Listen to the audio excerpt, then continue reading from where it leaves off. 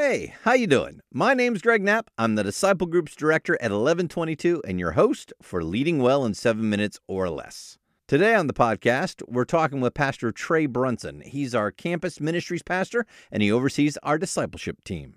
Ready? Let's go. Can you give us a win or two of where you've seen God move in your group?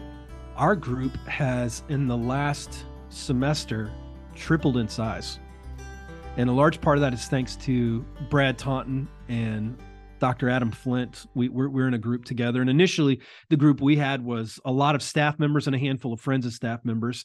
But just as we've begun to talk to friends about our group, we found there were so many guys just opening up and talking about how much our group is meant to us. I love Brad Taunton and I love Adam Flint. I flew in from San Francisco yesterday. I landed in Atlanta last night at 6:00, and I thought, I've got an hour and a half until my flight brings me home to Jacksonville. And I did what I do every time I'm in the Atlanta airport and I have an hour and a half. I went to P.F. Chang's, and I walk up to P.F. Chang's and I tell the guy, hey, I need a seat for one. And I hear Trey Brunson. And I turn around and Adam Flint was sitting at a table by himself. And so, I love this, that my disciple group, Adam's there. I sat down and we just picked right up where we left off. It's been really cool for us to see as we talk about how much our group means to us, how many guys say, I need that. I want that. I had lunch a few weeks ago with a good friend of mine who I've known for a number of years. And that was one of the things he opened up with. He said, man, you've talked about your disciple group 3 times at lunch today. How do I get in a disciple group? And I said, come with me, come to mine. It's been a real win for us and a real, honestly, miracle, like how great good community is. And I think you find quickly so many people need it. So many people want it. And then you just have to fight to cultivate it, to keep it important, to be there as much as you can. One of the things we ask our disciple group leaders to do, find 1, 2, 3 people in your group and talk to them about the idea of, you are someone I think God is going to want to call to be a leader one day, where you're going to lead your own group. How do our leaders go about starting that process of raising someone up to be a leader? I honestly think, Greg, that process starts by who you invite to your disciple group sometimes. I'm in a really unique spot right now here at 1122 that we have hired 1 or 2 people that I met years ago. Matt Nuttall, who is our discipleship minister at Orange Park. I met Matt. It's got to be close to 12 years ago now, when he showed up at First Baptist Jacksonville, where I was on staff at one point for a year, and I led a ministry there. And I began to recognize in Matt, he has a heart for people. He has a gifting there. At this point, Matt was an electrician, I want to say. And I began to pull him in. Hey, come sit in these Bible studies with me. Eventually, hey, Matt, I think you should teach one of these Bible studies. I think you should lead it. And when he would do it, I would sit down with him before and help him think through what he was going to say, and sit down with him afterwards. And like, here's what you did was great. Here's what I would do differently next time. Here's a few things to think about. Began to pour into Matt. And what's funny was I left in 2015 and planted a church in Burbank, California. Eventually wound up moving to Louisville, Kentucky to go to seminary. And Matt reached out. He was still at First Baptist, was now leading the class that I used to lead, was teaching there.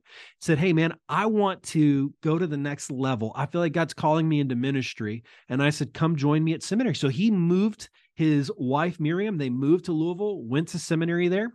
When he graduated from seminary, he called me about a year ago. It was on my whiteboard here to my left. I'm writing up there. Matt says, hey, what do I do now? I finished seminary. And so I began to explain to him, here's how we do campusing and campus staff. I think you should apply for one of these roles. You got to go all the way back. I saw something in Matt early on. He wasn't even at First Baptist. He had come for an event. And I began to ask him to spend time with me, come and sit with me, come and see these things. I cultivated in him this thing I saw there, just like Paul did with Timothy. And it's full circle now. It is so encouraging for me when I'm at our Orange Park campus to see Matt Nuttall pouring into people, making disciples that make disciples, sharing his heart with that community there in Orange Park. You do the same thing in your disciple group. Invite people that God has placed in your life, and you will probably see what the gospel can do in them long before they will. Invite them to come get in the community, cultivate those things, share some of that responsibility. Let them ask the questions one week. You don't have to have all of the answers to ask the questions that are on the sheet of paper in front of you. but let them get comfortable facilitating conversation, because here's the thing, the scriptures are the truth, not you or me. I may have an answer in a disciple group, and this has probably happened multiple times in meetings you and I've had, where you're like, well, actually, my Bible's open right now to Isaiah 6. Isaiah 6 says this, Trey. I stand corrected, Greg, right? It happens all the time. I want to submit to the scriptures. Just begin to allow them to do those things. Or you may see like half of your group is actually coming from the next neighborhood over, and there is a man or a woman in your group who is kind of like the ringleader. God has just given them the gift of hospitality. People are drawn to them. They're around them. I would encourage them. What do you think about maybe we move and we start doing the group in your house? What a cool idea to say the majority of the people are coming from your area. Let's move to your neighborhood. Let's do it there. I'll help you get it up, and then I'll go start another group. This is your friendly reminder to read the leader notes and announcements in the curriculum. It's one of the ways we can communicate important information without sending you a ton of emails or texts. The leader notes are just for you, but please read the announcements to your group each week. Don't assume everyone in your group is keeping up with everything going on at 1122. They're not. Someone in your group may need to know about the next baptism or share your faith class, and the announcement you read may lead them to their next step of faith. If you have a question you'd like addressed on the podcast about how to lead or disciple your group, just shoot me an email, gregory.knapp@coe22.com. We love you like crazy. Be free.